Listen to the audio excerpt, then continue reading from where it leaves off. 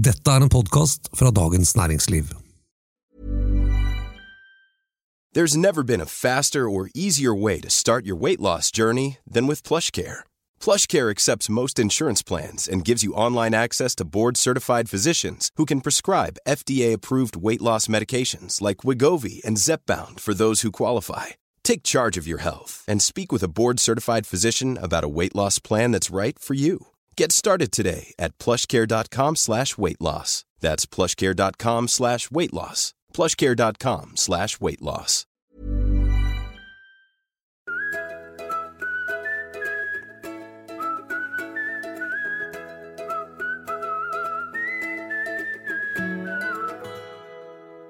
Hvordan kan vi sikre at varslerne tør å stå fram?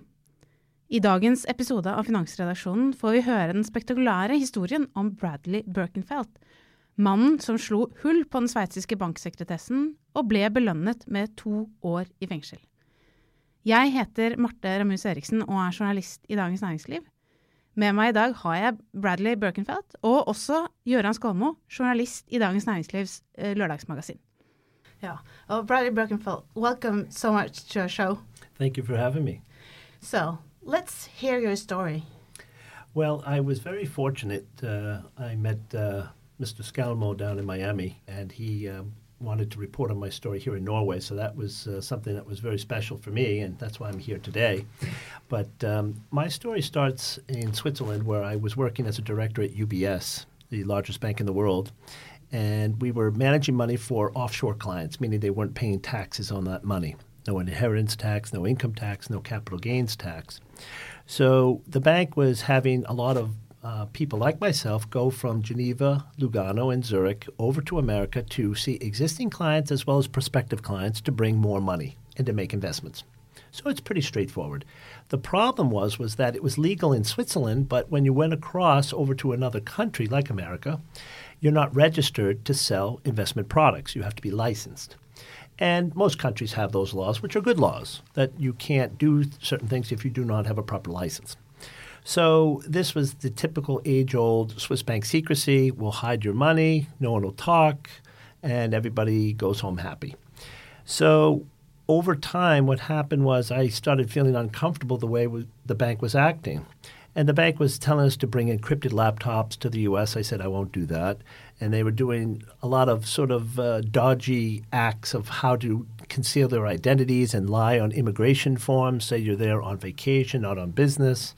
And this was very, very dangerous because you could see the underlying truth was this is wrong. So one day a colleague brought a 3-page document to my attention, and that was on our intranet. And as you know, the intranet at UBS is massive. It's got so many documents. But this document in particular didn't have the logo of the bank on it. And the 3-page document had to be written by somebody, had to be authorized to put on the intranet, but we were never trained on it and we were never told about it. So those are very dangerous scenarios because at that point you begin to realize why are they not being upfront with their own people, their own employees?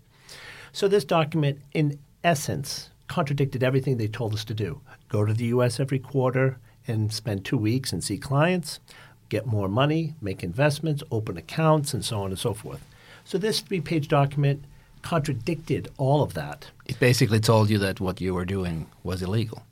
Exactly, meaning if you got caught, you'd say, well, you didn't read the 3-page document. So, as we say in English, it's a CYA, cover your ass for the bank, but not for the bankers, the clients, or the shareholders. I mean, think about that. The shareholders, if they knew this was going on, that they were putting money into an investment, into UBS shares, and they were doing illegal acts on a global basis.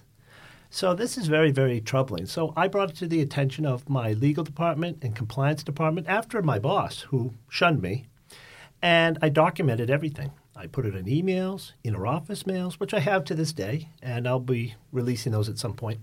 And they never answered me. First month, second month, third month, no answer. But give us a broad idea of the business in this, because how much money did you have from U.S. clients, and how much did the bank earn on holding this illegal money? Well, this is a great question. Generally speaking, the numbers that I gave over to the U.S. government were 19,000 clients and $20 billion in assets. I mean, this is a massive amount of money. Now, this is one bank UBS, in one country, United States. So it just gives you an idea that in Switzerland there were about 125 banks. So this is the biggest one, obviously. But those numbers were quite compelling. But on top of it, they made about $200 million a year in profit. So no matter what business you're in, $200 million is $200 million. And when you combine that with a lot of the other businesses that we didn't know about, where clients had maybe trusts and foundations and safe deposit boxes, where monies were deposited there at the bank, that the number could be much higher than the $20 billion I'm talking about. Then, of course, you have other assets such as yachts, jets, paintings, chalets, all kinds of things that could be your asset, but you don't see it, quote unquote, on a balance sheet in a bank account. And how were your messages received by the bank? One thing. When was this? Which year was that? Yes, I started my whistleblowing within the bank in 2005, March of 2005, and I reported to UBS Legal and UBS Compliance in June, July, and August of 2005, and I resigned in October, the first week in October 2005. Okay, just to give our listeners a view on when this happened. So, Göran, your question again. And how did the management of UBS receive your message? Well, they shunned me at first. So my initial confrontation with my boss was almost the fisticuffs. And as I write in my book, Lucifer's Banker, and my website, lucifersbanker.com, people could see an incredible, compelling story of one courageous whistleblower exposing the largest tax fraud in the world. But they didn't want to talk about it because the truth hurts. And they were hiding it for so long, and this is something that they buried. Why did you decide to take this to the U.S. government? It's a great question because when I was, as a director of the bank, I was obligated. It was my responsibility to bring it to the attention of legal and compliance. If you have a question, you bring it to them. And I had a $10 million signature power at the bank. I managed about $500 million, and I needed to do this. So when the bank covered it up, I resigned, and then I sent it to the board of directors of UBS and used their own whistleblowing policies and said, look, I'm going to be a whistleblower internally. And then when they covered that up, I decided to go to the United States government because I felt as though nobody was going to pay attention in Switzerland, so I had to go to a government agency. And unfortunately, the Department of Justice was the wrong place to go in America. But I did go to the Internal Revenue Service, the IRS, the Securities and Exchange Commission, the SEC, and the U.S. Senate. So I made sure so many people knew about my story so no one could cover it up like UBS covered it up in Switzerland. So what happened? How did they welcome you? Well, the DOJ was hostile because, remember, for your listeners, the American political machine is all about taking credit. Who can get the credit? And people will fight and argue over that in so many ways. So the other problem was the Department of Justice was protecting their rich and powerful friends, billionaires, CEOs, judges. Your clients in Sweden, some of them. Some of these were clients in Switzerland. That's correct. Yeah. Oh, yeah. CIA was laundering money. And people might say, well, how can you make such a bold statement? And well, again, if you look at my book, you'll see one gentleman that I exposed who was doing illegal oil sales with Saddam Hussein. And I know it because it was my boss's client. But go back a few years and think about Iran-Contra, where they were using secret Swiss accounts to do the Iran-Contra scandal. So anyways, what happened here was it was such a problem because it was all this illegal activity going on within the bank, not just tax evasion, but insider trading, extortion, bribery, drugs, prostitution, guns. I mean, it could be any number of these things that are going on. If you don't have accountability and transparency, you have secrecy, you don't know what's going on. So what happened in the U.S.? Well, they were attacking me, the DOJ, and they indicted me, the only person to be indicted. And if people think, and this was 2008 at that time, if people think back to the financial crisis, which was very damaging, not only to ordinary citizens, not just in the U.S. but around the world, but also to banks and so forth that were part of this problem. Anyways, I was the only banker to go to jail during the whole financial crisis, the only one. Out of all this going on, I was the one who came forward I was the whistleblower. I'm the one who exposed the largest and longest-running tax fraud in the world, and they attacked me. So nobody wanted to talk about it, even though they had to, because they were all part of it. Democrats and Republicans were all part of this, people hiding monies there. And I think you'll begin to realize that when you have 19,000 accounts, $20 billion, that's a lot of influence. And that's money outside the U.S. Think about what money those people had in the U.S. Because you have actually pointed to a lot of different connections between higher office in the U.S., the president's office, and the UBS. Well, that's exactly right. The president of the United States was on a committee investigating UBS because of me. I went to the U.S. Senate Permanent Subcommittee on Investigations. And again, your listeners can go to my website, lucifersbanker.com, and see the reports, 400-page reports. And Senator Obama was an active member on that committee. But he didn't show up for one meeting, not one hearing, investigating the criminal conduct of UBS. But at the same time he was running for president, was taking millions of dollars from UBS for his campaign. And that's an impeachable offense. He's violated his oath to the Constitution. So that's quite bad. Eric Holder, the Attorney General appointed by Obama, was his largest client at the law firm of Covington and Burling in Washington, D.C., was UBS. Hillary Clinton, who was the Secretary of State, had secret meetings with the U.S. and Switzerland. And Aftenposten actually exposed the WikiLeaks CIA cable, which is on my website. They had a political solution to settle the UBS case.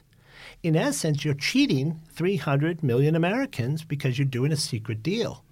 So it's quite troubling to see that the government officials, the Secretary of State, the Attorney General, the President of the United States, were all complicit in the largest tax fraud, and you have 300 million victims. And as we wrote actually in Dagens Næringsliv in the story about you, the day you went to prison, Obama was playing golf with the chairman of UBS in the U.S. That's correct. And you did some very good investigative reporting on that. And that's not a coincidence. And that's the president appointed the chairman of UBS Americas, Robert Wolf, to 2 presidential committees in the White House. He was a frequent guest at the White House. So for your listeners, once again, it's important for them to understand this show. The corruption goes all the way to the President of the United States. This is how deep it runs, and I think people need to understand that. And again, it's not just Democrats, it's Republicans and Democrats, and this is so blatant, though, it's really quite sad. But also here in Norway, scandals involving corruption and also tax evasion also have links to Swiss banks often. And how would you go ahead to fix the problem? Because it's One size fits all seems like a good idea for clothes until you try them on. Same goes for healthcare. That's why United Healthcare offers flexible, budget-friendly coverage for medical, vision, dental, and more. Learn more at uh1.com. Hey, it's Ryan Reynolds, and I'm here with Keith, co-star of my upcoming film, If, only in theaters May 17th. Do you want to tell people the big news? All right, I'll do it. Sign up now and you'll get unlimited for $15 a month and 6 months of Paramount Plus Essential Plan on us. MintMobile.com/switch. Upfront payment of $45 equivalent to $15 per month. Unlimited over 40 gigabytes per month. Face lower speeds. Videos at 480p. Active Mint customers by 531.24 get 6 months of Paramount Plus Essential Plan. Auto renews after 6 months. Offer ends May 31st, 2024. Separate Paramount Plus registration required. Terms and conditions apply if rated PG. Many of us have those stubborn pounds that seem impossible to lose, no matter how good we eat or how hard we work out. My solution is PlushCare. PlushCare is a leading telehealth provider with doctors who are there for you day and night to partner with you in your weight loss journey. They can prescribe FDA-approved weight loss medications like Wegovy and Zepbound for those who qualify. Plus, they accept most insurance plans. To get started, visit plushcare.com/weightloss. That's plushcare.com/weightloss. It seems so hard to fix. Well, I think the first thing is the law enforcement here in Norway, and I'm happy to work with them and politicians here, is to say, look, you no longer will accept this idea that Switzerland will not share information and work with you. You're tired of it, and you don't want your taxpayers being cheated and the system being cheated. So you're going to demand this. The second thing you could do is boycott the banks in Switzerland outright. Just boycott them. Now, you may say you don't want to get into a trade war. I say, well, no, you can, because you're not going to tolerate it anymore. And if you get other countries to get involved, they'll start to change their tune. The third thing you could do is work with other governments who have gotten information. And then, of course, whistleblowers like myself. You need to pass positive laws that protect whistleblowers and also compensate them to come forward because they're taking a tremendous risk, a financial risk, a family risk, a reputational risk, an emotional risk.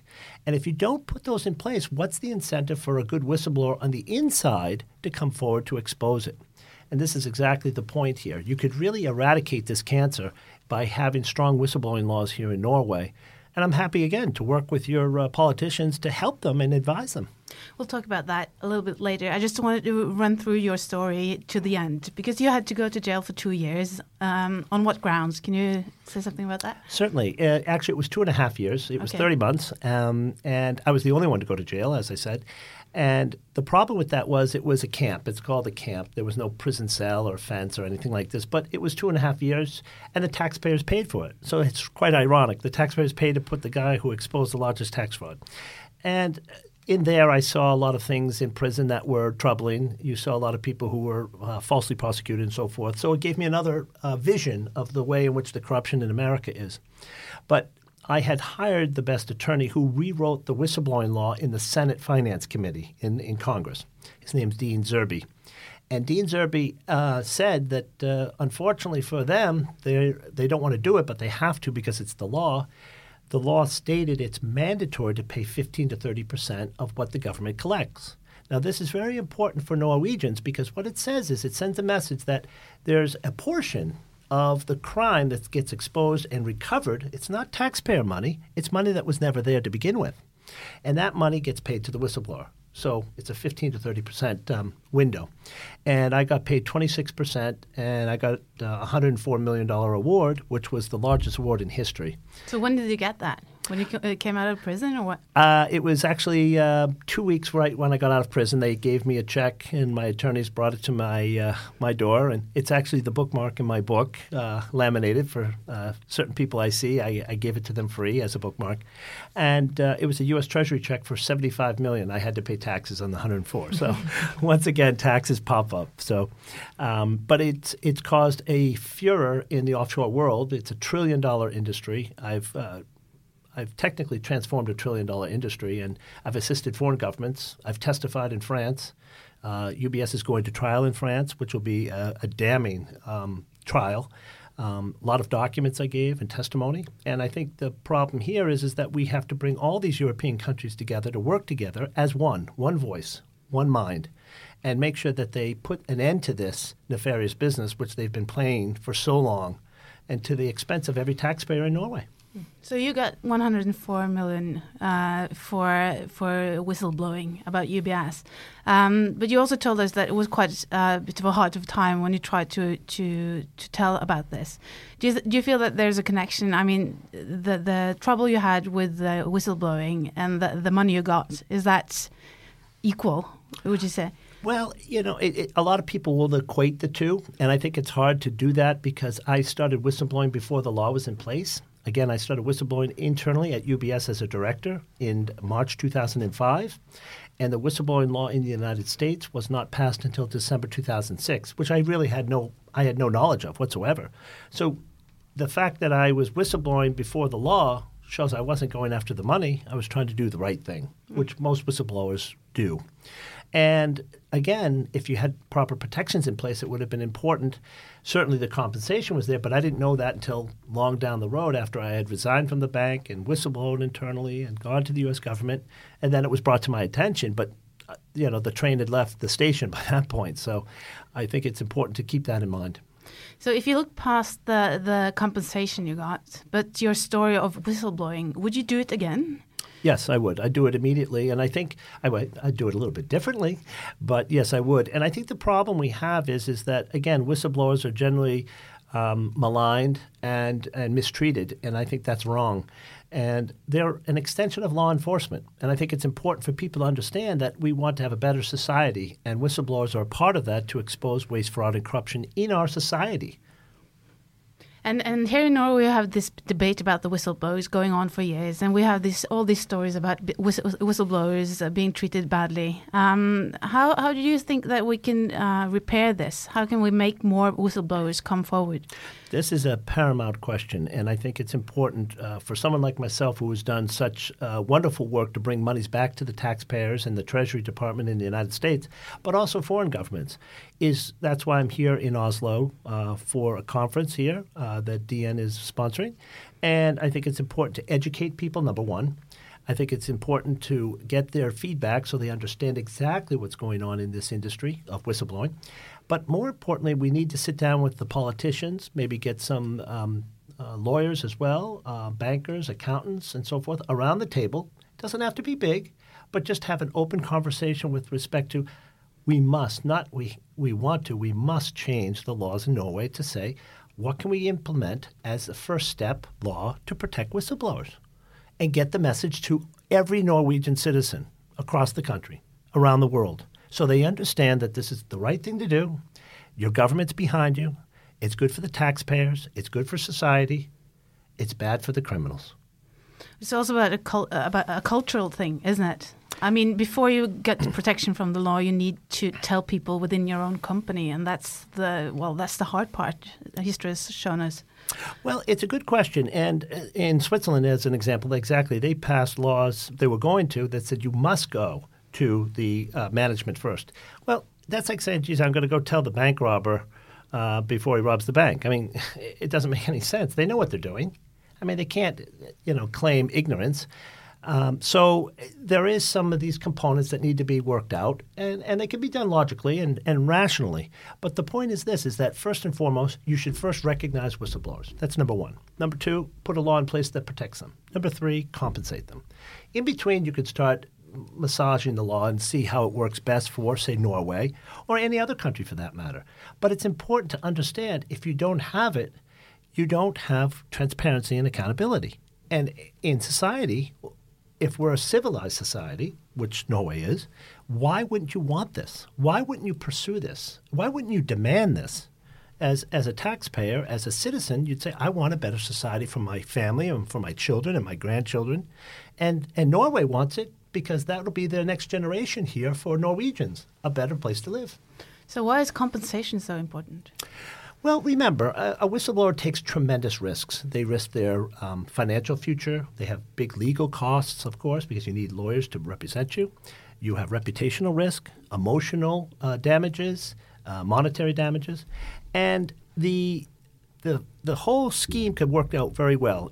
For instance, I talked to the Assistant Justice Minister here last time I was here, and I said, you have a system of healthcare that's probably state-of-the-art in the world. And you have an education system which is the same, state-of-the-art. So those work very well. Why couldn't you have a whistleblower award where a portion goes to the whistleblower, the large portion goes to the government, and then a portion of what the government gets goes into another fund, like a healthcare fund, an education fund. That helps to pay people who come in and report non-financial crimes, such as teachers hitting kids or something along those lines, as an example. That way you have financial whistleblowing, which gets compensated, which funds the fund. The government gets the money back. You have eradicated the crime or the corruption, and you've established a fund that helps other whistleblowers to come forward and get paid so they know that they're going to be compensated, because nobody's going to hire a whistleblower after they do something like that. Yeah, that's the thing. Before we get the new laws that you suggest here, we still have this system, this culture here in Norway. So what is your advice to people or our listeners, listeners who want to whistleblow or feel the need to whistleblow? Well, they should certainly try to contact me, and I'm certainly happy to help them in confidence. And Garn has been very helpful to get my message out through the Norwegian newspaper here. And people understand that it's a very epic story. And I think it's important for people to say, who would you trust? Now, certainly you have a lawyer, but you'd want to trust someone who's already been through it. I've been through it. I've seen it. I've seen it with the largest bank in the world, UBS. I've seen it with the largest government in the world, the Department of Justice. I got the largest payout in the world. So I certainly know the ropes around this, and I'm happy to help others because I know what they go through. It's very stressful and it's tedious, and I think a lot of people can't handle that. they get emotionally depressed. Some people commit suicide. Sometimes they get intimidated and harassed, obviously fired from their job. So it's important for people to know that if they want to come forward, and certainly if there's a U.S. Connection to any of these crimes, to file a whistleblowing claim in the United States, and I can help them do that as well. Great tip. So last here, you got $104 million. How did you spend your money? Where did you place them? Well, when I first got the money, I had to pay tax on that money. So I paid my tax bill. So I did that properly. But I also bought a couple of cars and some artwork. And I'm a big hockey fan, ice hockey fan. So my team from America is the Boston Bruins. I'm a big collector of their old sweaters back to their original days. So artwork and sports, and I also help whistleblowers. I give them money to help them in their fight against waste, fraud, and corruption. And I've published my book, Lucifer's Banker. I self-published it, so I paid for that. And I set up a website to complement that called lucifersbanker.com. And I'm launching my German version of the book in Berlin on April 6th. So it'll come out in German.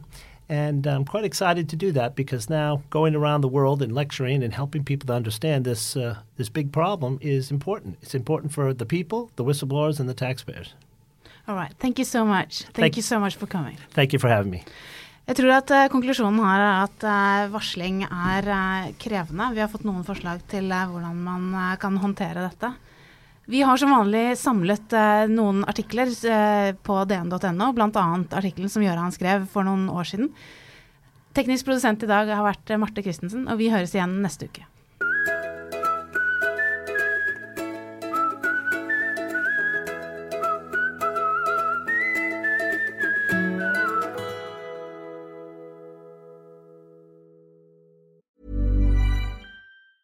Hi, I'm Daniel, founder of Pretty Litter. Did you know cats tend to hide symptoms of sickness and pain? I learned this the hard way after losing my cat, Gingy. So I created Pretty Litter, a health monitoring litter that helps detect early signs of illness by changing colors, saving you money and potentially your cat's life. Pretty Litter is veterinarian developed, and it's the easiest way to keep tabs on your fur baby's health right at home. Go to prettylitter.com and use code ACAST for 20% off your first order and a free cat toy. Terms and conditions apply. See site for details. Hey, it's Paige DeSorbo from Giggly Squad. High quality fashion without the price tag. Say hello to Quince.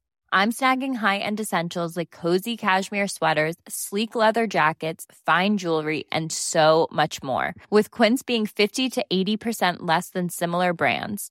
And they partner with factories that prioritize safe, ethical, and responsible manufacturing. I love that. Luxury quality within reach. Go to quince.com/style to get free shipping and 365-day returns on your next order. Quince.com/style. When you need mealtime inspiration, it's worth shopping Kroger, where you'll find over 30,000 mouth-watering choices that excite your inner foodie. And no matter what tasty choice you make, you'll enjoy our everyday low prices, plus extra ways to save, like digital coupons worth over $600 each week. You can also save up to $1 off per gallon at the pump with fuel points. More savings and more inspiring flavors make shopping Kroger worth it every time. Kroger, fresh for everyone. Fuel restrictions apply. Du har nå hørt en podcast fra Dagens Næringsliv.